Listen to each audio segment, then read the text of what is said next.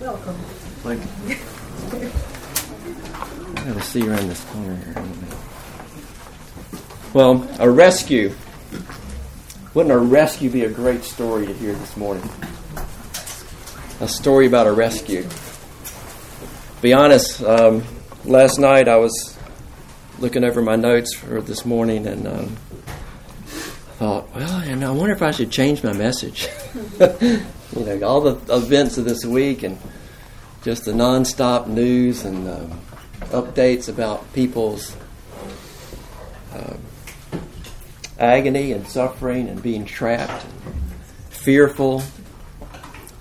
You know, they might be losing their entire livelihood or their place of dwelling. Their health and their safety and their life might be in jeopardy. Wouldn't a rescue be a great story? I thought, but I don't think sure they want to hear all that. Nevertheless, let's press on. Let's press on. Somehow, I pray that that when people consider what's at risk here, that they will realize that there must be more than this to life. There must be more than where you live and what you live in to life. And we are made for something more than this. So I'm sure you've seen stories about the rescues. People trapped by rising waters of Hurricane Florence. These people that were trapped in their attics and they were tweeting out, "Would somebody come help me?" You know, they were hopeless. They were unable to escape the threat of death by drowning or by destruction of their homes. And we want to thank God this morning for all the people who put their own lives at risk to go serve others. And that's an admirable trait. But those who were rescued will never forget the ones who came to save them. Those who were rescued will never forget the people who went out into the danger of the wind and the water to help them. So today, my message is on a similar subject as this. It's a similar topic. And I want to speak to you today about a rescue that secures joy, assures future, empowers growth towards maturity, even redeems one's sanity. Today, I want to talk about and reflect on the greatness of your salvation, what it really means to be saved. But first, I want you to consider this. I remember being in Peru, and I first had this thought. We were up in Chinchero, 12,000 feet, and I was looking at this little bitty church, smaller than us. And I was thinking, God, the lengths that you went to get us here to share Christ with these people, I was just blown away by that, what God would do to send 30 people 4,000 miles and climbing this mountain. And then it hit me that that was nothing compared to what God did. So consider this.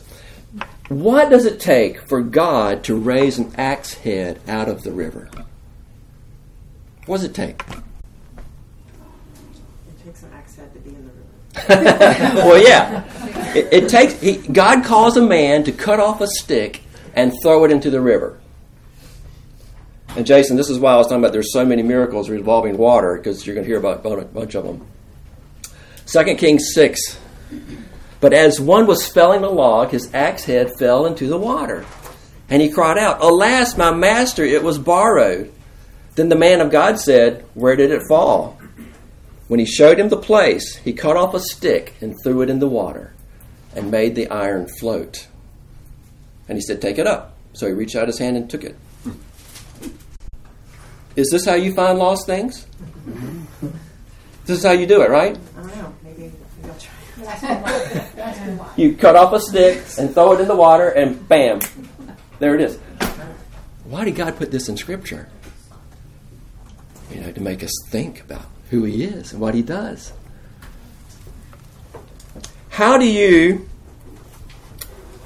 consider to get a gold coin out of a fish's mouth in order to pay your taxes? Now, this is not April. This is October. Nevertheless, we do pay taxes. Don't you just go down to the lake and throw a hook into the lake and catch the first fish you find and open its mouth, and there's the gold coin to pay your taxes with? Not only yours, but also your friends' taxes. Isn't that the way you pay your taxes? You're a fisherman. How many times have you caught a fish that had a gold coin in its mouth? Never. Luke 8:24, and they went and woke him. Matthew 17:27. However, not to give offense to them, go to the sea and cast a hook and take the first fish that comes up. And when you open its mouth, you will find a shekel. Take that and give it to them for me and yourself.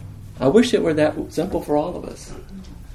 Just to say, go do this, and it happens. Or this one. To calm the waves and the wind and the storm. Don't you just stand up and rebuke them for causing such a fuss, and they quiet down? Isn't that the way you do it? And this is Luke 8:24. And they went and woke him, saying, Master, Master, we are perishing. And he awoke and rebuked the wind and the raging waves, and they were ceased, and there was a calm. I thought, well, why didn't we think of this with Hurricane Florence? We did. Why didn't we think of doing it God's way? And I'm thinking, I'm just considering all of these things. Or perhaps you wanted to cover the earth with water, the entire earth with water. And you just simply release the fountains of the earth and open the windows of heaven. And the entire earth is covered with water. That's what he did with Noah. That's what God did. Genesis 6:17-18. For behold, I will bring a flood of waters upon the earth to destroy all flesh, in which is the breath of life under heaven. Everything that is on the earth shall die. But I will establish my covenant with you, and you shall come into the ark, you, your sons, your wife, and your sons' wives with you. I'm thankful that only happened one time. But when God wanted to flood the earth, he just spoke it. Or this one. You want to keep Shadrach, Meshach, and Abednego safe in a fiery furnace. Daniel 3:23-25. These three men, Shadrach, Meshach, and Abednego, fell down into the burning fiery furnace. Then King Nebuchadnezzar was astonished and rose up in haste. He declared to his counselors, Did we not cast 3 men bound into the fire? They answered and said to the king, True, O king. He answered and said, But I see 4 men unbound walking in the midst of the fire, and they are not hurt. And the appearance of the 4th is like a son of the gods. Isn't that the way you keep yourself from being burned? You just cast yourself in the fire and... Or suppose you wanted to create and name 200 trillion billion stars. The space for them to exist, and then put them all into motion. Wouldn't you just speak it out? Wouldn't you just say it and it would happen? When was the last time you tried creating 200 trillion billion stars? And the space for them all to live in. Psalm 147, 4-5. He determines the number of the stars. He gives to all of them their names. Great is our Lord and abundant in power. His understanding is beyond measure. This raises the question, also asked in Genesis 18:14. Is anything too hard for the Lord? And the answer is found in Jeremiah 32:17. Ah, Lord God, it is you who have made the heavens and the earth by your great power and by your outstretched arm. Nothing is too hard for you.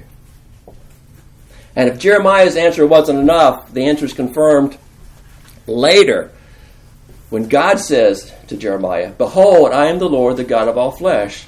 Is anything too hard for me?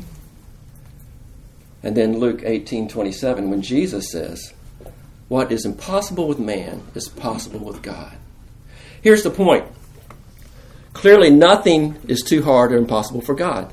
Accomplishing all these acts I've just referred to do not seem to take him very much effort, do they? Throw a stick in. Here's the ox head. Go catch the first fish. There's the tax money. They don't seem to cost him a lot, or cause him much pain, or challenge him in any way. The Bible is full of examples of this. He turned Lot's wife into a pillar of salt. He split the Red Sea to form dry land. For 40 years he fed an entire nation with bread from the sky. He had ravens bring his prophets food.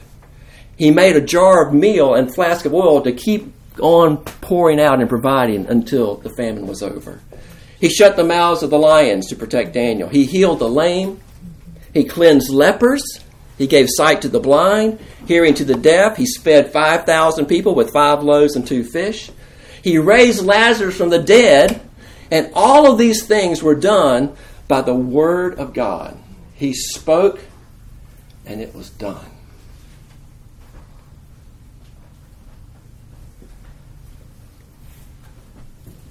But here's the question. What did God have to do when he chose to save a people for himself? What did he have to do when he wanted to redeem a bride for his son Jesus? Was this rescue of the bride of Christ accomplished the same way of all these other acts that we have seen? Was the entire plan of redemption for sinners just spoken into existence?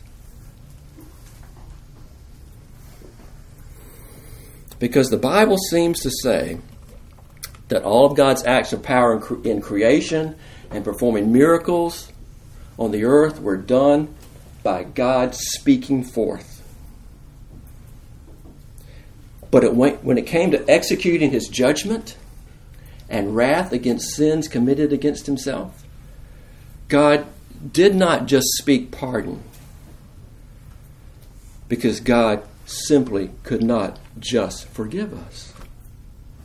He could not say, in the face of our sin, let there be peace and harmony between God and man. He could never say that.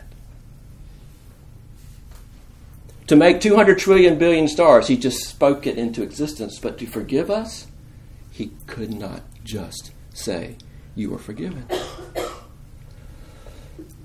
The reason for this is that to accomplish God's justice and establish his righteousness forever, sin must be punished without any favoritism and punished completely. Completely.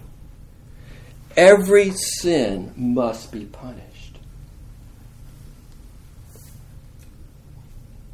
Therefore, blood must be shed. That's what it tells us in the Scriptures. Death is required. And not only death, but all of God's wrath executed and demonstrated against sin.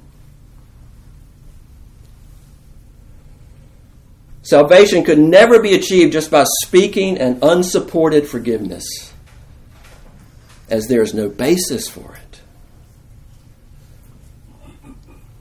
No speech could meet these dual requirements of achieving justice for God's honor, or also meeting his demand that men become righteous. God is just, and he always does what is right. But he had made this promise, a blessing and a lineage to Adam and to Abraham and to Moses and to David. So here we have this problem, the biggest problem in the world. God's character and reputation is at risk. He's made this promise to sinners that they would be forgiven and receive his life. But he couldn't just speak it into being.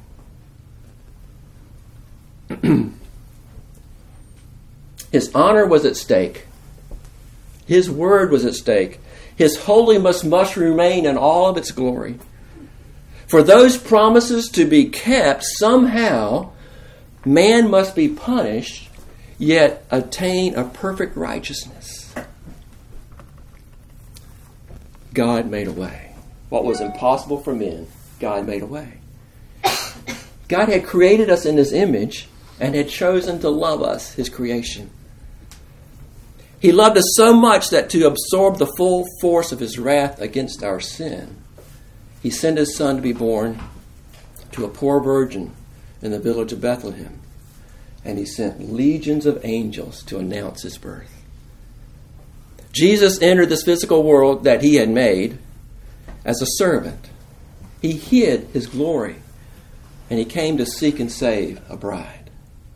Think about this. The eternal Word, see, before God just spoke these things into being, and now that Word became flesh, grew as a man, was tested under the law, but lived a perfect life. He always loved God with all of his heart, mind, soul, and strength. And He always loved others as He loved Himself. He would need to get hungry. He would need to be tired. He would need to be rejected and slandered and accused and beaten and spit upon and crucified and forsaken and cursed by God and buried. The salvation that He purchased for us and gave us by His grace was not just spoken into existence. You see, you follow me? He couldn't just say, Bill, you're forgiven. Because there was no basis for it. There had to be a foundation and a basis for it. And it was real life. It had to take real life. The spoken word had to become flesh and become real in this physical world in which we live. It had to be lived out in real blood and real sweat and real tears and real suffering. So I marvel at what God has done in providing salvation for me in Jesus Christ. When I consider what it took for Jesus to save me compared to everything else that God just created by speaking into existence. I want you see the separation here. Everything you see and hear and the miracles just spoken. Boom, there they are. But to obtain salvation for us, God had to become human flesh. Under the law. Fulfill every aspect of it. Always love God with all of his heart, his mind, his soul, and his strength. He always loved his neighbor as himself. And I'm amazed. But this word is never far away from us because God spoke to inspire his prophets to write the scriptures for us. And just as God's spoken word had the power to make and sustain the world and the earth and the heavens at the time of creation, his power and life is still expressed in his word today. When you face trials or hardships, remember God's promises and his actions to rescue you. No other religious prophet has ever done this. No other religion promises what God has promised. No other religious leader has done what Jesus has done for his people. So if you would, open up your Bible and turn to Hebrews 2. Hebrews 2. And I'll say that, Preston had us in Hebrews a couple of weeks ago. And then Camille was encouraging us to press on in prayer. And Tim was encouraging us to press on that God's making all things new. And then Randy called us to a spiritual maturity, continue to grow. And I'm thinking, okay, so what's the basis for all of these things that we've been talking about recently? I mean, where does it all begin? Where does it begin? Hebrews 2, 1 through 4. And the Dee is going to answer her phone. Okay. The heading for this particular passage is called Warning Against Neglecting Salvation. And just to kick this off, I'm just thinking these people that have been rescued from their attics or from their homes with floodwaters, they are going to be thankful. Their hearts going to be filled with thanksgiving for this one who came to rescue them. They're going to be thankful. And it's going to change the way they live and they act towards that person. Right? And I think there's a truth there that we need to look at here this morning. Hebrews 2:1. Therefore, we must pay what? Much closer attention to what we have heard, lest we drift away from it. For since the message declared by angels proved to be reliable, and every transgression or disobedience received a just retribution, how shall we escape if we neglect such a great salvation? It was declared at first by the Lord, and it was attested to us by those who heard, while God also bore witness by signs and wonders and various miracles, and by gifts of the Holy Spirit distributed according to His will. Let's just stop there. Hebrews teaches us that we must pay closer attention to what we have heard, that is, what we have heard from Jesus, the gospel, lest we drift away from it. If you're not paying closer attention to the gospel than to some other way, you're drifting away from the gospel. When it says closer, it's comparing the gospel to the message declared by angels, that is, the Mosaic law. Jewish teaching at the time said that the law given at Sinai was mediated through angels to Moses, and failure to keep that law brought about punishment. But because Jesus, the Son of God, is the one who announced the gospel, we are to pay closer attention to it. Hebrews made clear that Jesus is the one through whom God speaks in these last days, and that He was superior to Moses, superior to the angels, and to all the others. And this makes it imperative that we pay closer attention to what Jesus says. I mean, the angels mediated this covenant of law at Mount Sinai, but Jesus mediates a new covenant with us. And we must pay closer attention to what Jesus says, because He's greater than the angels, and His message is greater than that of the angels. If obedience to the lesser law from lesser angels brought forth punishment, how much more severe punishment will come if we neglect the greater message, not given through angels, but given through God Himself? That's the proposition that's being said here in Hebrews 2. If lesser angels who give a lesser law and you disobey that bring about punishment, what's going to happen when you get a greater message from a greater being, God Himself, and disobey that? Let's pay close attention to this. This greater message brings about greater responsibility to hear and to obey. Verse 3 then assures us that this gospel message from Jesus was attested to. It was confirmed by His apostles, the eyewitnesses of all Jesus said and did. The final and clinching point of this warning against neglecting the gospel was that God Himself had validated it through all the affirming signs and wonders worked by these men, which is all the things I mentioned at the very beginning. God gave these miracles to validate that these people were speaking for Him. So these are strong warnings against neglecting the gospel. The warnings of drifting away are given to encourage us to pursue our faith. These warnings show the dangers of unbelief and the lack of perseverance. Why is this? Why is it dangerous to neglect your salvation? What's it really at risk? It's because this salvation is great. Have you considered the greatness of your salvation in Christ?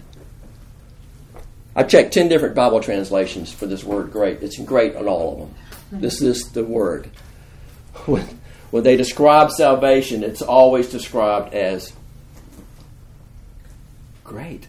It's never described as mediocre or halfway or what. It's always great. The salvation is always great. Martin Lloyd-Jones says this.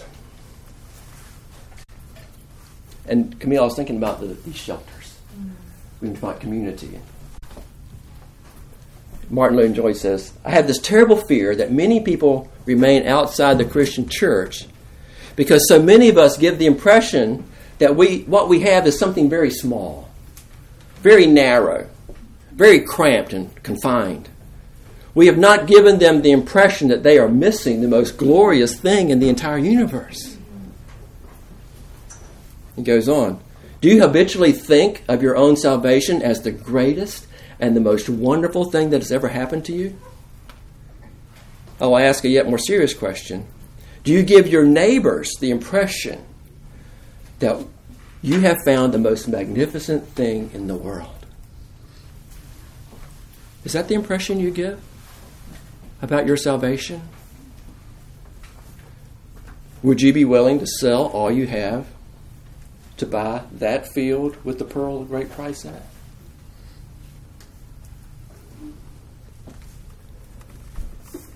You can begin to see how this would prompt a more energized prayer life. How this would prompt all things becoming new. How this would prompt us on our walk towards maturity.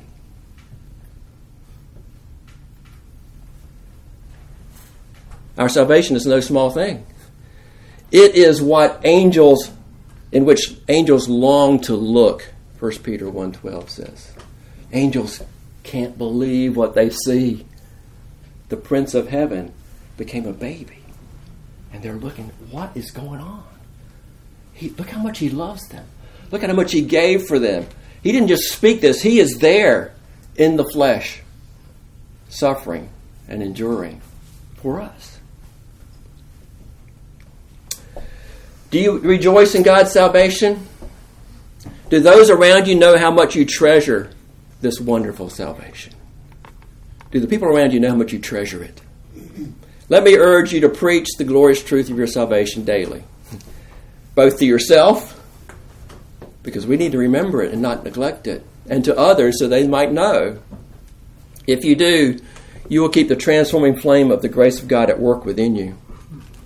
It's difficult to quantify all the reasons that our salvation is great, but I want to give you 10 this morning. I want to give you 10 reasons that your salvation is great. Because I want you to be thinking about this. Because a rescue story is the greatest story you could ever tell. And we've all, who believe in Christ, have been rescued. First reason it's a great story is because of who obtained it for us. I mean, if you're rescued from your attic by some guy down the street in a boat, that's one thing. But if you're rescued by the governor of the state, that's another thing. Or suppose you're rescued by Michael Jordan. He comes and rescues you. Or some other famous person. Bill Gates comes and rescues you. Whoa. Yeah. You know, we're rescued by the King of Kings. By the Lord of Lords. The one who is better than all the angels. Better than Adam, better than Abraham, better than Moses, better than Aaron, better than David, better than Elijah. It was completely the love, the suffering, and the obedience of Jesus Christ that saved us. 1 Thessalonians 5:9 tells us, "For God has not destined us for wrath, but to obtain salvation through our Lord Jesus Christ." So the first reason it's great is because of who obtained it for us. And the second one follows immediately. Our salvation is great is because we don't deserve it. We couldn't earn it. We couldn't pay for it. For us, it's completely and entirely free. It's free.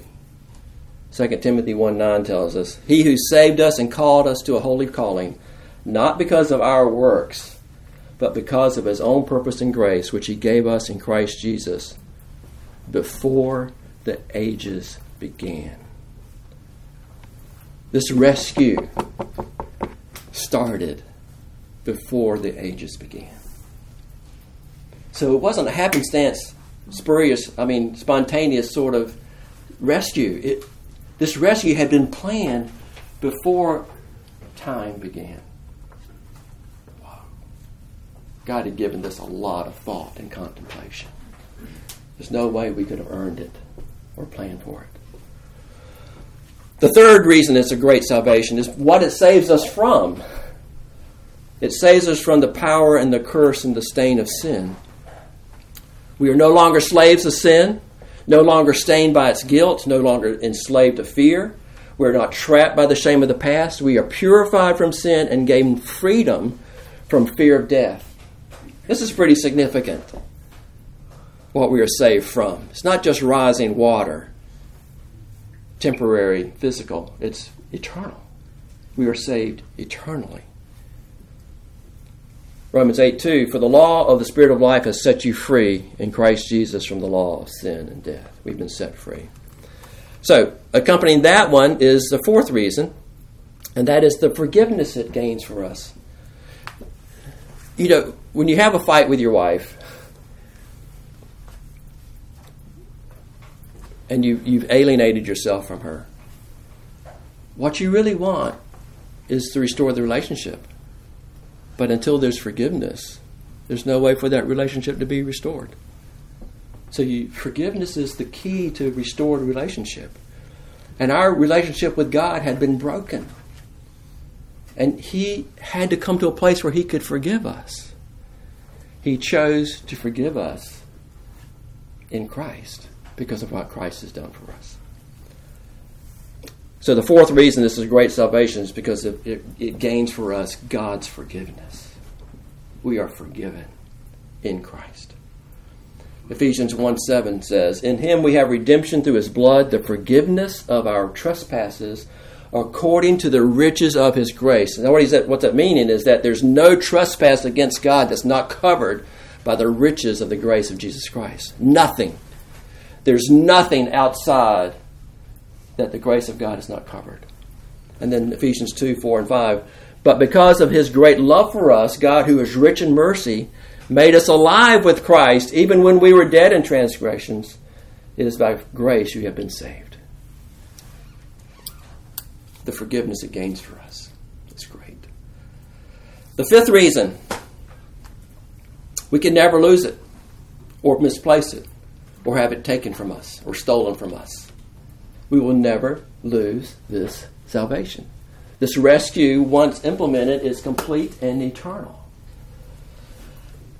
I give them eternal life, it says in John 10, and they will never perish. No one will snatch them out of my hand. My Father who has given them to me is greater than all, and no one is able to snatch them out of the Father's hand. It's not an incomplete self-rescue. The sixth reason our salvation is great is because it establishes a new purpose and meaning on our lives on earth as we come to know God, the glorious God, the source of all truth, the source of all delight, the source of all pleasure, and then we gain the privilege of drawing near to God to offer worship to Him.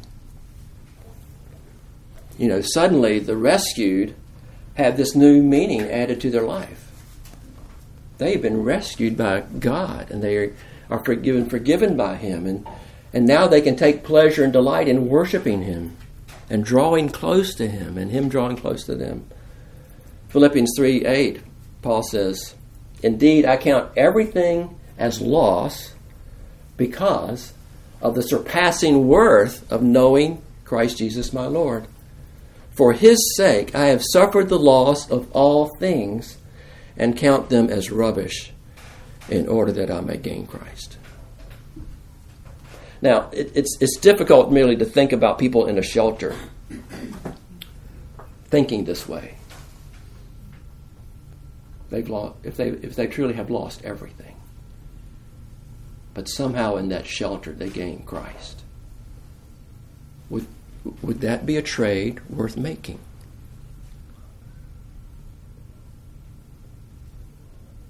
Would that be a trade worth making? And that's what Paul's saying. He says, I've suffered the loss of all things and count them as rubbish. I think that's a sanitized word I've heard. In order that I might gain Christ. This salvation that you have is worth everything. It's worth everything. The seventh reason, this salvation is the way that we will grow up into Him who is the head, into Christ. Our prayer lives become to take on the character and the interests of Jesus Christ. We put away old things, Tim, and all things become new. We press on to maturity because salvation is the starting point for our walk with God. To see and to know and experience and enjoy the glory of Jesus Christ is the ultimate expression of life. I don't know how we could exist and not be talking about this. It is the ultimate way to live. Ephesians 4, 13 through 16. We heard it last Sunday. We're going to hear it again. Until we attain to the unity of the faith and the knowledge about the Son of God, to mature manhood, to the measure of the stature of the fullness of Christ, so that we may no longer be children, tossed to and fro by waves and carried about every wind of doctrine, by human cunning, by craftiness and deceitful schemes. Rather, speaking the truth in love, we are to grow up in every way into Him who is the head, into Christ, from whom the whole body, joined and held together by every joint with which it is equipped, when each part is working properly, makes the body grow so that it builds itself up in love. The salvation has knit you into the body of Christ, which is a wonderful thing, a great thing. God has not left us alone. He's knit us together with other people. People who want to fellowship together, who want to worship God together, who want to pray for one another, who want to rejoice with those who rejoice and weep with those who weep. This is how we demonstrate that we belong to God.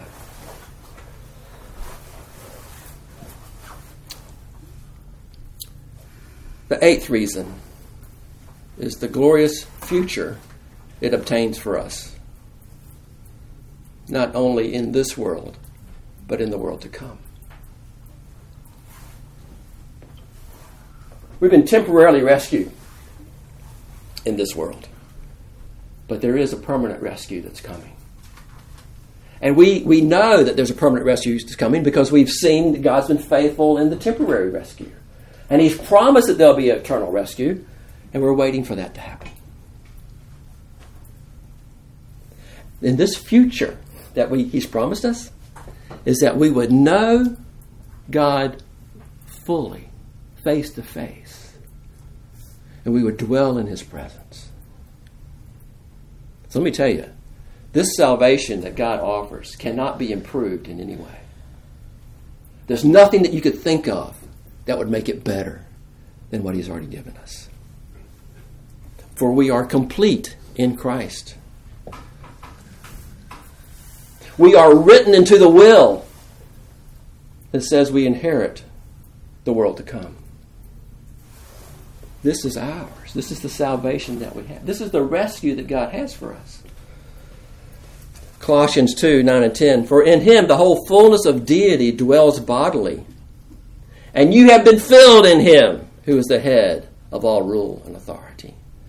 And 1 Thessalonians 5:23.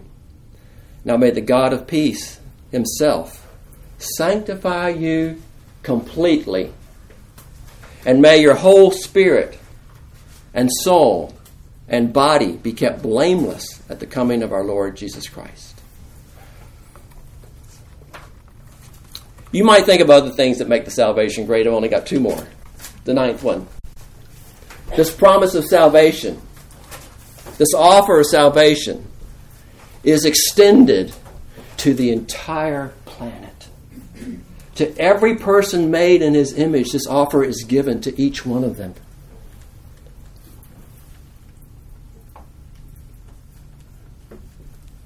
For everyone who calls on the name of the Lord will be saved.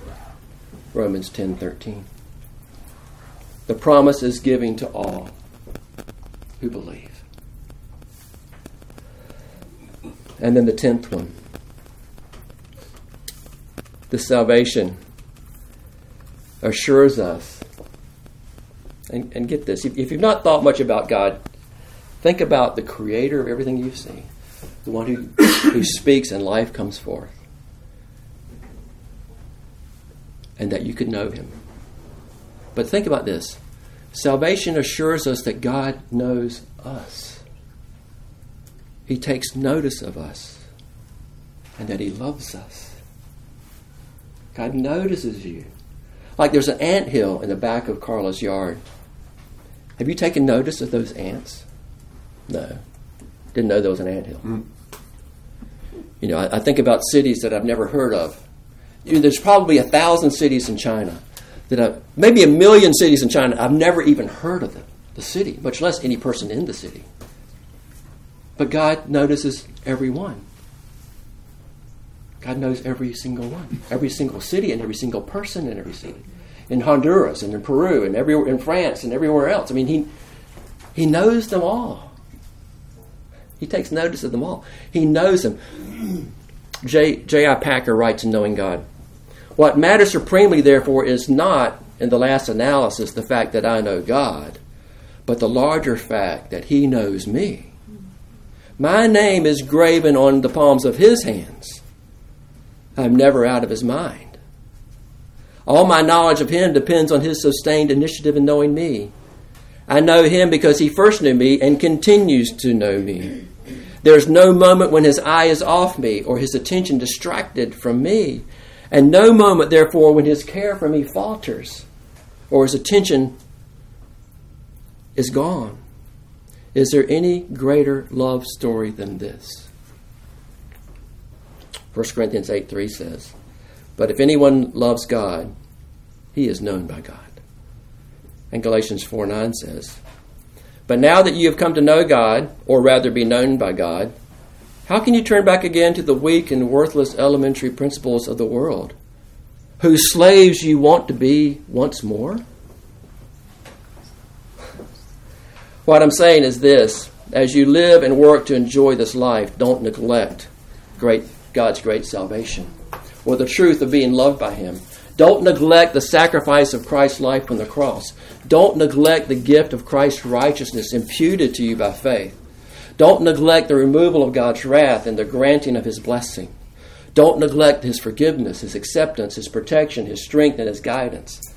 Don't neglect the Holy Spirit dwelling in you to bring you into fellowship and friendship with Jesus. Don't neglect enjoying the radiance of the glory of God. Don't neglect your free access to His throne of grace. Don't neglect the inexhaustible treasure of His promises made to you. Salvation is a great gift, so do not forget about it. To not pursue it, or to ignore it, or to be apathetic towards it, or to refuse to rejoice in it would be utterly foolishness, even evil. So build your life. I will build my life on a sure foundation. So build your life on God's salvation. Don't be pushed by the world into fleeting suicidal pressures of sin. We go back to Martin Lloyd-Jones. He says this: "Perhaps an atomic bomb will destroy this world, but that does not trouble the Christian. His treasure is not in this world. His treasure is not his bank account or his profession. He lives for another world. He sets his heart upon the world to come, the glory of God, experienced face to face." That is what is offered by this great salvation. We are being prepared. We are being prepared for a glory that is indescribable. When Jesus wipes away every tear and He comforts every loss and every sorrow. That's what we are being prepared for. So a couple of verses. Psalm 51:12. Maybe we make this a prayer. So Jason, if you have one more song. Think about it. Does your salvation bring you great joy every day? Does your salvation bring you joy each and every day?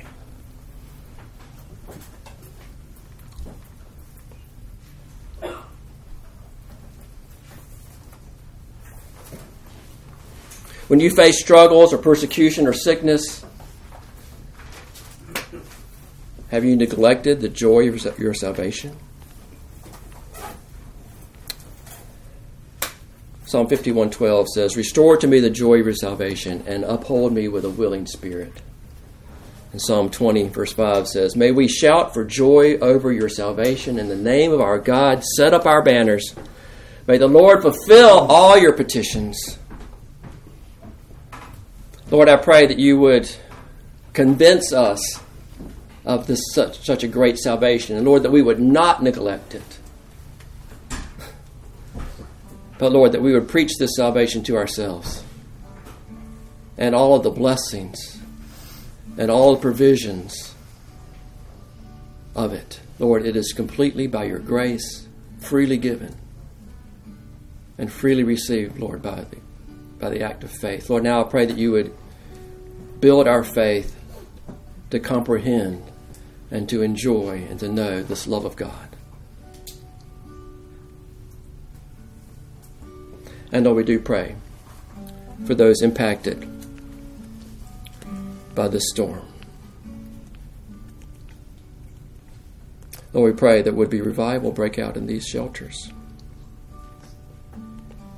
Lord, we pray that people would look around and say, you know, there must be something more than this. There must be something more than fighting storms and battles and floods all my life. Lord, tell me the reason that I exist. Lord, show me who you are and who I am in you.